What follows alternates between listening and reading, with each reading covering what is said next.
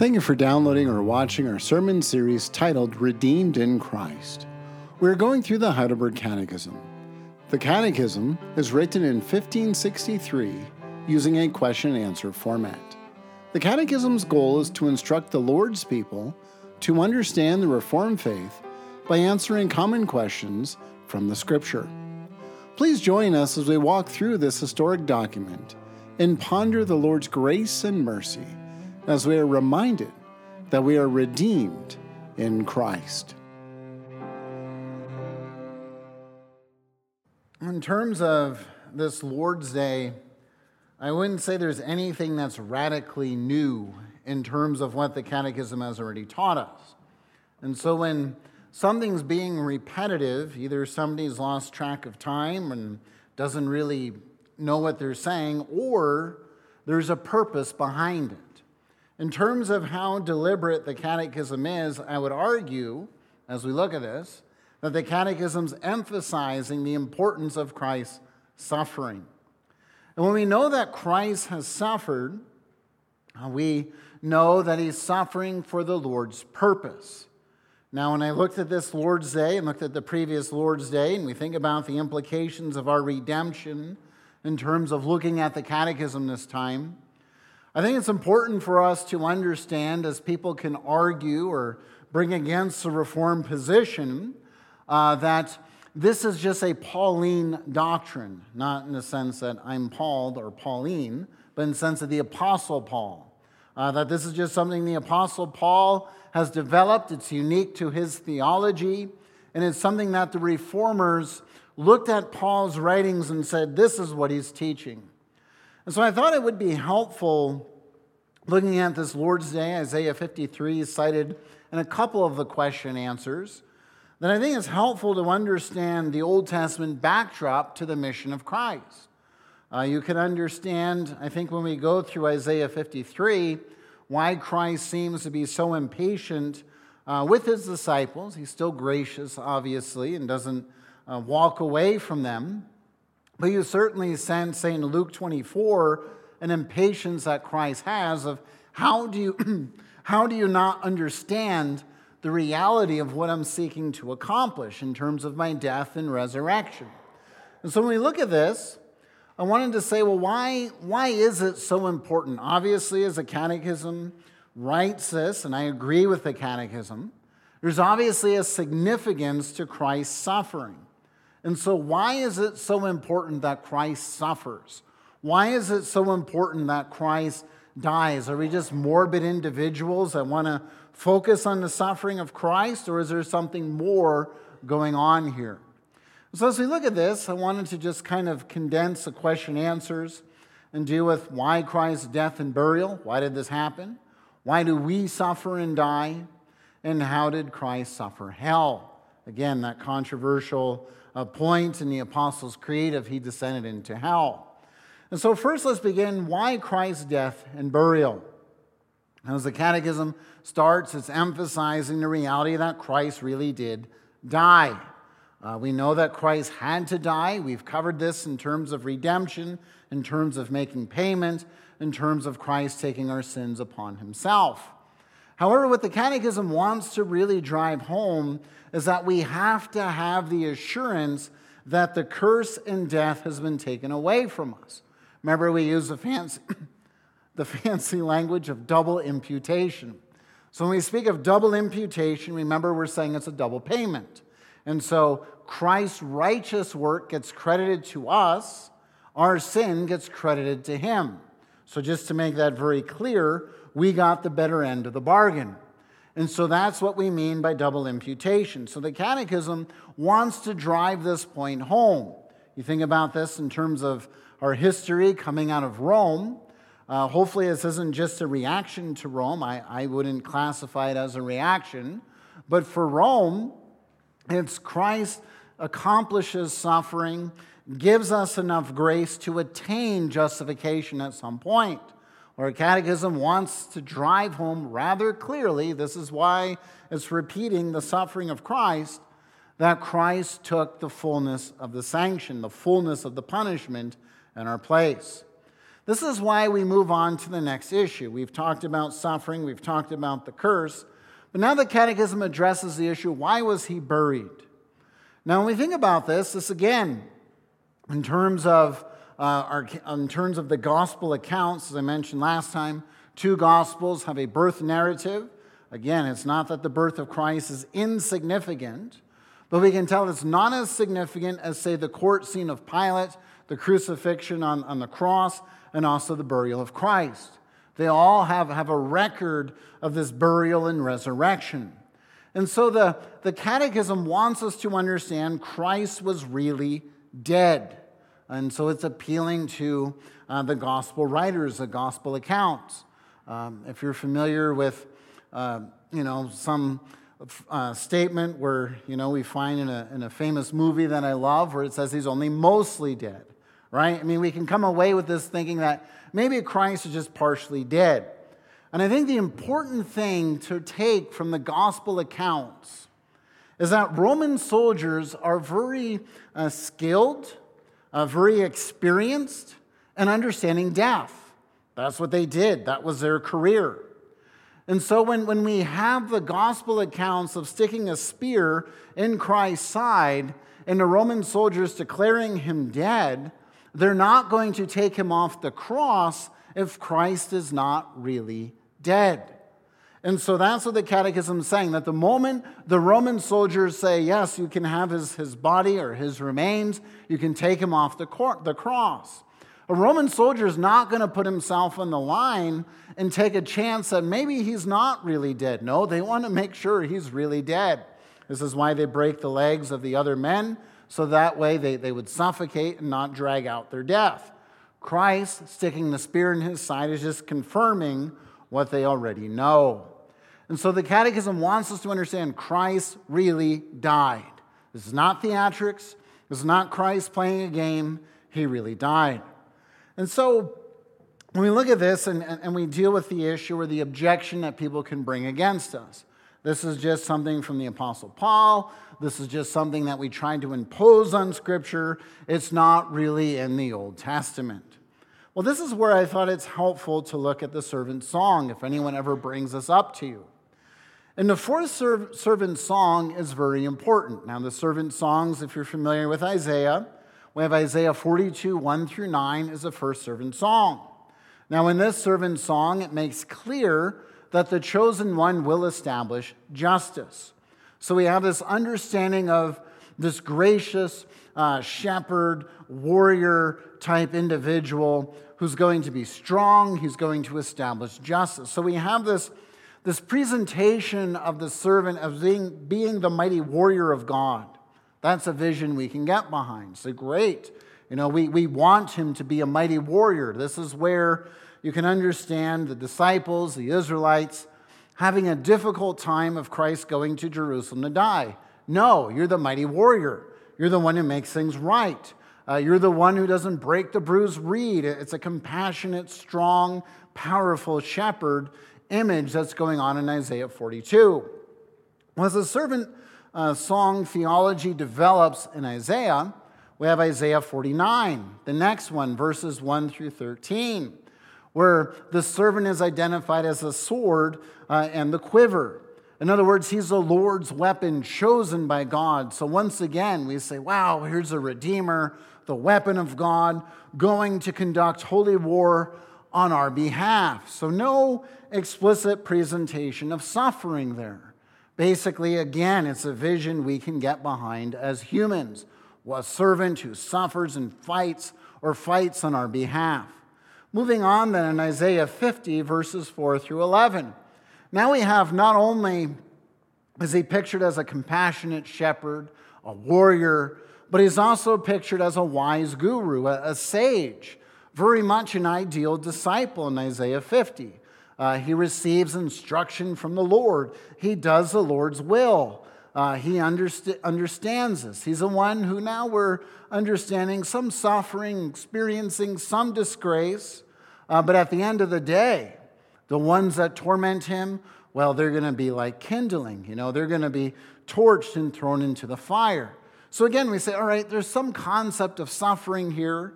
He's a wise sage, but We have there the ultimate victory of the one who's going to bring about this destruction of those that torment him. And so in those first three servant songs, we get a picture of the servant. We understand him as a shepherd warrior, a wise shepherd warrior who undergoes suffering. But now when we turn to Isaiah 52, verse 13, we have this understanding of a servant that's presented to us as severely suffering. But it's not just he suffers because, he runs with the mouth, or he's unwise, or maybe he deserves this suffering because, he just mouthed off to the wrong person or said the wrong thing in the wrong context. But no, it starts with the assurance. He acts wisely. And so right here, we have a recollection of what we know. Okay, well, this is a servant who acts wisely. He's going to be exalted. We say, wonderful, great. Let's stop there. This is a servant we want. But as it develops in verse 14, we were astonished. His appearance being marred. One that's beyond human semblance. This basically means that we take a look at him and we say, this is a grotesque individual. And we wonder, well, if this servant is chosen by God, and he's going to be high and exalted, he's a mighty warrior, why is he so grotesque? Well, as we go on, we find that he's the one that's also going to bring about redemption. So we find in verse 15 this language of redemption and conquering and victory. So I say, okay, so what does this all mean? I mean, we understand the servant, but what about this servant? What happens? Well, as we go on, we find in verse 8 of Isaiah 53, and we're going to skip through this a little bit. But in verse 8, we have this language of oppression and judgment. He was taken away. So notice it's not because of what he has done. As you go up in verse 7, he was oppressed and afflicted. So we're understanding, wait a minute, he's experiencing a miscarriage of justice. This is why his appearance is marred. And so the servant's song is kind of like Isaiah putting his arm around the Israelites and saying, be prepared. The servant I've talked about, let's lay out what this really looks like. He will accomplish victory. He will be exalted. But he's going to be marred. He's going to be beaten. He's going to be abused. And you're going to experience something that's rather shocking to you. He's going to experience oppression, affliction, and yet we're going to find he never opened his mouth. In other words, he didn't deserve it. He wasn't running around, stirring up trouble in terms of in front of the rulers or the soldiers. He's one who really kept to himself. And yet as a result of this, he experiences this injustice. So he doesn't deserve it. There's nothing about him where you say, well, yeah, maybe this was a little over the top, but, these are some of the things the guy did. Well, the reality is, Isaiah is telling us he did nothing to deserve it. Nothing at all. Now notice then as we go down to verse 9, he made his grave with the wicked. So right here, we find that there's this identification of who he is. He is the one who has done this. He is the one who is going to be identified with wicked, sinful individuals. And so we say, oh, well, maybe he didn't, open his mouth and run with the mouth and get himself into trouble with the Roman soldiers, but maybe he was involved in other stuff behind the scenes. But notice how verse 9 goes on. Although he had done no violence. So right here, violence is basically just anything that would be characterized as aggressive. He didn't do anything that would really be characterized as aggressive, rebellious in terms of his actions. And so the point is truly he didn't deserve this type of death in any way. Notice then as we go on, because we hear he hasn't run with the mouth, but there's no deceit in his mouth. So in terms of being a wise individual who really imbibes and knows what wisdom is in terms of Proverbs or in terms of Torah, in terms of living before God. He has this. This is who he is as his identity. He cares about justice. He doesn't act violently. He doesn't deceive. The words that he speaks are the wise words of the living God. And so the point of Isaiah is he's telling us, listen, this individual who is buried is innocent in his burial. The death that he died is a miscarriage of justice. It is going to be a heinous death that leads to his marring, his disfiguring, to the point where you can't even bear to look at this individual. You would tell children to look away because it is so disgusting and heinous to see a human being marred to this degree. So this is telling us a different picture in terms of what we've heard in the other servant songs. The other servant songs, we picture more of an action-type superhero who comes on the scene, makes things right, and where you can get behind him and say, yeah, establish your justice, make everything right. Now in Isaiah 52 to 53, Isaiah is saying, but wait a minute. Let's understand how this happens. This doesn't happen in the way you expect it to happen. This happens with the one who comes and experiences intense suffering as an innocent man experiencing the miscarriage of justice. So right here we can say, yes, this is what the Gospels pick up. Paul's theology picks up on this. Peter picks up on this. The book of Acts picks up on this.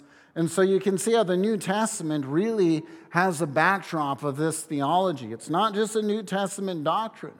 Right here with the suffering servant of Christ, a picture of Christ and his mission is presented. So yes, he really died. Yes, he was really buried.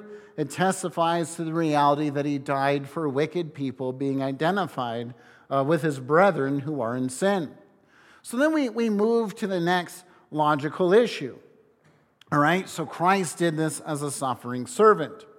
As the one who goes to make war, makes everything right. He is the one who's going to accomplish this victory and do this perfectly. Well, then if Christ has done it, and if we're correct as Reformed people in our understanding of this double imputation, our sin getting credited to Christ, his righteousness being credited to us, if we're right on this, well, then why do we still die? It would seem that we could just walk right into heaven, the curse would be removed, and we no longer sin. Well, when we understand this, we see first, he is innocent. When we look at how this begins, so Christ is one who truly is a righteous sacrifice. Secondly, he's condemned by an earthly judge, which we covered last time. So we know that Christ, being innocent, is condemned.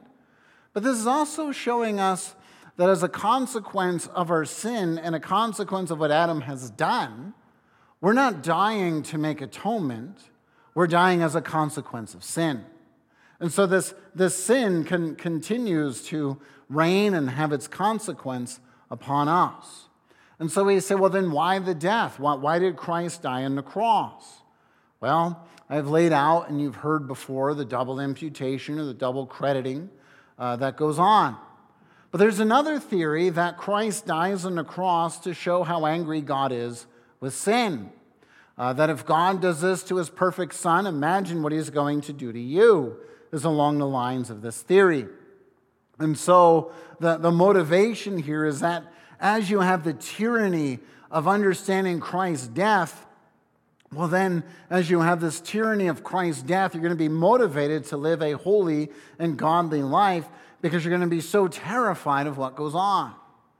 The Catechism wants us to understand that Christ really took the curse in our place, declared innocent by an earthly judge, goes and endures this punishment so that our sin is taken away. Yes, we still die. Yes, we still experience the consequence of the common curse. We still experience the pain of this age, the pain of death, the pain of sickness, the pain of sin, whatever you want to say. We still experience it. However, we know that Christ really took the curse in our place. So again, this is one of those things where people say, well, you're taking Paul's theology and you're just trying to impose this in Paul's theology. This really isn't the theology of Scripture. And so let's examine that. So we return back to Isaiah's servant. And we look at Isaiah 53, verse 3. And as we understand this, we know that he is one who truly has done something. He was despised and rejected by man. Now, when we hear that, we can say, well, it's maybe because he had no former majesty. Maybe that's the problem. But notice that there's something else about him. He grew up before him like a young plant. Now, the picture here is where you've planted something. You look at a shoot coming up, and maybe if you're a farmer, you're thinking, here we go. We got a crop. We're rolling. Everything's going to work out. Well, it doesn't turn into anything. It shoots up real quick. It looks promising, but nothing happens. And so the expectation is, as people hear of the Messiah entering history, they're going to look upon him and say, oh, here's the one that's really going to do something. And then it disappoints. And again, this isn't a problem with the suffering servant. This isn't a problem with God's plan of redemption. It's a problem of our perspective. That's what's being laid out here. Our perspective is we have a certain understanding of what the Messiah is supposed to look like. He doesn't meet our expectation. Therefore, we look away because we think that this plant really isn't growing any roots. There really isn't any substance to it. There really isn't going to be any harvest. There really isn't going to be anything that matters as a consequence of this plant being here. And so the Messiah is dismissed. So now when you go to verse 3, we're understanding how this happened. His own people, who should embrace him and say, here's the wise servant, are going to dismiss him. We think of even his mother going to find Christ, right? When she hears the reports, her son's kind of lost it. He's doing some stuff, claiming some Messiah stuff. She goes, tries to get him out of the situation before it gets really bad, and Christ rebukes her because she doesn't understand his mission. Even his own mother, who had revelation from an angel, failed to understand who he was fully. Now again, it's not that she's unregenerate. We all have this struggle, as we'll see in a moment. And so as he's despised and as he's rejected, this is not a consequence or a problem with the Messiah. It's a problem with us. Now as he's rejected and as he's despised, we understand the identity, the title of him. We would think victorious one, mighty warrior maybe. We can think of wonderful counselor, a name that Isaiah applies to Christ. But that's not the name here. Man of sorrows. So this is one who is continually grieving.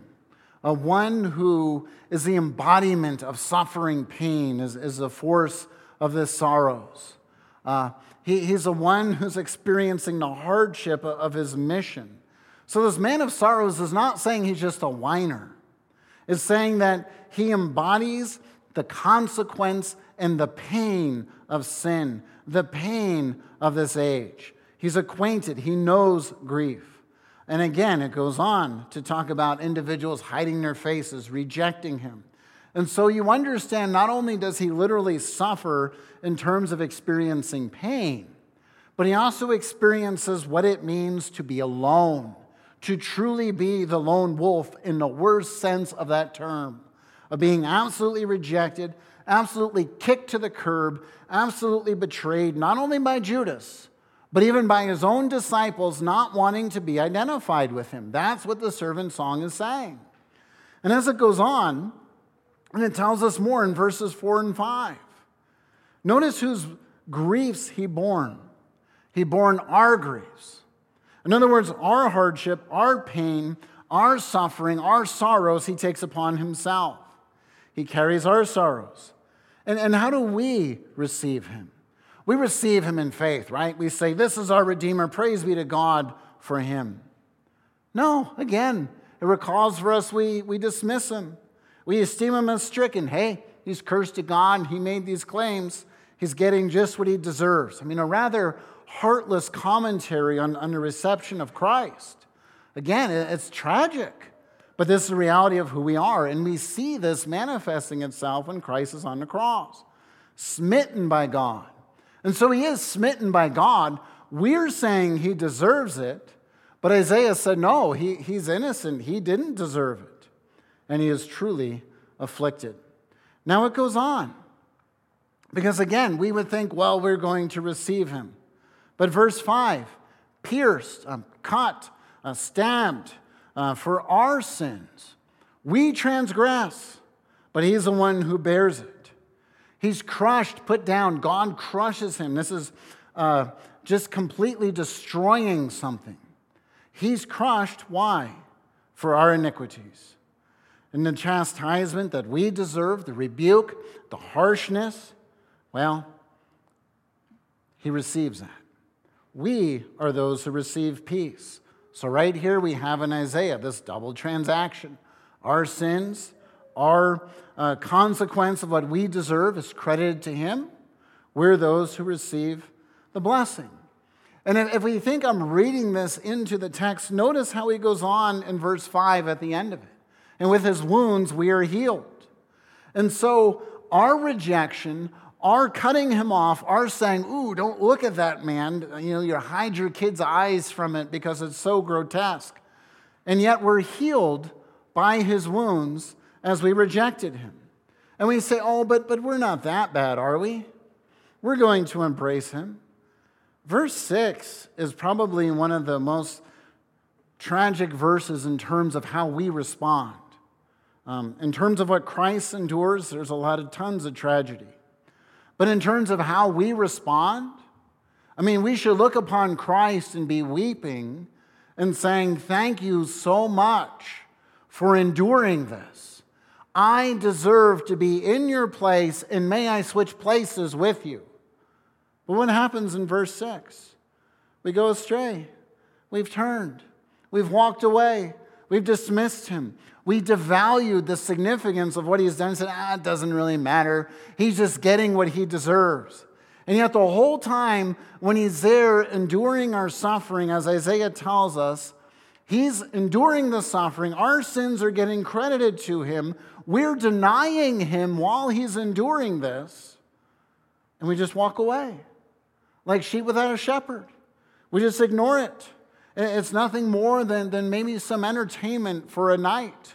That's all it may mean to us. But really understanding who he is as our shepherd, we turn away. He's oppressed, he's afflicted, and he does not open his mouth. You would think, I know myself, and if I had to endure this in the place of Christ, there'd be a lot of complaining on the cross. But the point of this, he doesn't complain. He doesn't raise his voice. He's not angry with his people.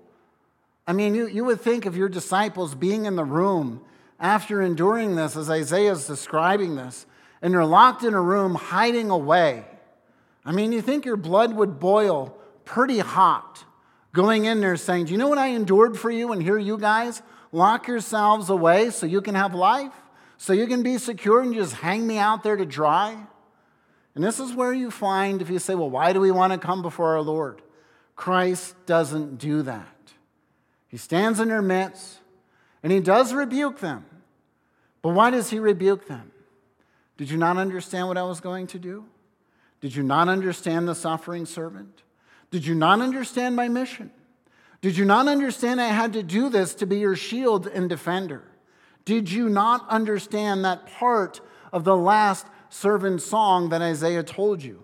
So it's not, how dare you, or do you know what I endured in your place, which Christ would have every right to do. But that's not what he does. He does not open his mouth. If we think of the righteous and gracious and merciful priest, this right here should overwhelm us. And how our Lord comes to us with open arms, invites us to pray to him, invites us to bring our struggles, our griefs, our concerns to him. And yet he doesn't turn us away. He doesn't rebuke us in the way we've treated him. And so the point of this then, in terms of why do we suffer and die? Well, we experience the consequence of the curse. Why does Christ endure this? Why was he condemned? Well, to assure us that Christ really did take the sanction of death in our place. Now going on to the last one, question and answer 44. And I'll be brief on this and summarize the debate very tersely. So if you're familiar, the descended into hell in the Apostles' Creed, there's discussion. Calvin himself had some concerns about this language. Some people say this is deceptive because it sounds as if Christ has to be in the grave for 3 days in order to fully bear the consequence of sin. Others would look at, say, 1 Peter 3, verse 19, with the preaching to those who were in prison at the time of Noah's flood, and say that's what Christ did at his death, that he went down into the realm of the dead and he preached to those who were in prison. And the answer to that, very briefly, is just if you look at the grammar of the Greek, it's just simply saying Noah, in building the ark, is projecting and presenting the very reality of this judgment. It's showing the type, the model, like we talked about this morning, as the model that correlates to the reality of it. That's simply what Noah's doing. And so that's the rebuke, that's the victory. Christ is the one who is ultimately victorious. In terms of Christ descending into hell for 3 days, we have to understand that in terms of who Christ is, he doesn't need to be in hell for 3 days. A moment of, in what appears to us as a split second in time of suffering, as Christ is a God-man, this is sufficient to take away the whole, what is necessary for our sin to be credited to him and his righteousness to be credited to us, because he is the one who is able to do this, and what appears to us to be a moment in time can still be an eternal sanction. We'll get into this more in Hebrews 9 with the view of how the author of Hebrews presents Christ basically coming up into the most holy place and being slaughtered by God himself. Not that he's contradicting the Gospels, but he's giving us, that heavenly perspective of what Christ's work really has done. And so what I appreciate about the Catechism is instead of challenging what the Apostles' Creed says or interacting with it, it just simply lays out why we say this. And so when we say the Apostles' Creed, let us call this to our mind or to our attention. Why do we say he descended into hell? Notice, my deepest dread and temptation, that in the midst of it, we are assured that Christ took it away. So again, we think of Christ being abandoned, we come before Christ. He knows this. He wants us to come before him. We can be assured that this has been taken away.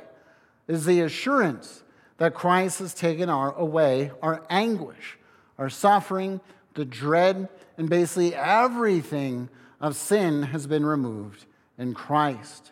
And so it's all in the cross. So the Catechism's calling to our attention, here's the significance of the cross, here's the significance of Christ's death, and how this applies to us. And so going back to the servant song, why is this so significant? And this is where we get to the end of the song, and where we find a lot of hope and assurance in terms of this. As we find in verse 10, it's the will of the Lord to crush him. Now this means that the Lord desires, the language of crushing is fully humiliating someone, bringing them to the absolute lowest place. And so there's an assurance that this is not accidental. And so Isaiah now is telling us, listen, all the stuff that happens, it's not because the servant's incompetent or God's incompetent. This was the desire of God. He's the one who does what? Makes an offering for guilt. This is what we want to understand. This is why this happens. We understand that he's the one who's going to prolong the days of his offspring. So now we're understanding, wait a minute, this story doesn't just end in the suffering servant being disfigured, marred, destroyed, along the lines of what Job says and of what God's doing to him of trying to destroy him in Job 4:19 and 6 verse 9. That there's a purpose to this. That is that we are those who are actually going to be his offspring. Going on then with the assurance of this in terms of why is it so assuring that Christ endured this? Why is it so ensuring that Christ endured hell? Well, we know that we are those who are counted righteous. Verse 11, he bore our iniquities. He took them away. And so it's in his soul, in the very essence of who he is. He has taken all this away. And so again, it's that reminder, this isn't just theatrics. The servant song did begin with the promise of him being exalted. How do we know he's going to be exalted? Well, this is where we have verse 12, a very important verse in the servant song. If this verse is not here, then the servant's work is annulled and pointless. Again, very Pauline in its understanding. He's going to divide the portion. So he's going to divide the heavenly rest, like we heard about this morning in Hebrews. He's the one who pours out his soul to death, etc. But notice what we have at the end, the very last line. And he makes intercession for the transgressors. This is saying that the servant lives to pray on our behalf as the sinners who turned on him. This means that the servant actually prays that we make it to our eternal rest after he has borne our griefs and has been severely marred and disfigured. What Job wishes God would do and thinks God's going to do, but never endures, the servant endures. The servant then lives to make intercession, which tells us what? The story of the servant does not end in the grave, but in a glorious resurrection. So in terms of why does he endure hell? Well, he endures hell to assure us and to certainly take away everything that stands in the way of where we are in terms of our relationship to God. He endures the full sanction of death, everything that it means. And then he lives to make intercession. And so his resurrection testifies to the reality that what he has accomplished has truly been accomplished. The heavenly courts have vindicated him. They have declared him righteous, and that he has been raised from the dead. And he is not one who remains in the sanction and punishment of hell. And so when we ask that question then, is the suffering of Christ something that is really that important? Well, yes. Not just because the Catechism repeats it, but because the Catechism wants to drive home that our sins are taken away, that our Lord desires for us to come before him in the midst of temptation, that the Lord is the one who is actually living to make intercession, praying on our behalf, that he is not an indifferent Lord, he is not an indifferent shepherd, but he continues to care for us.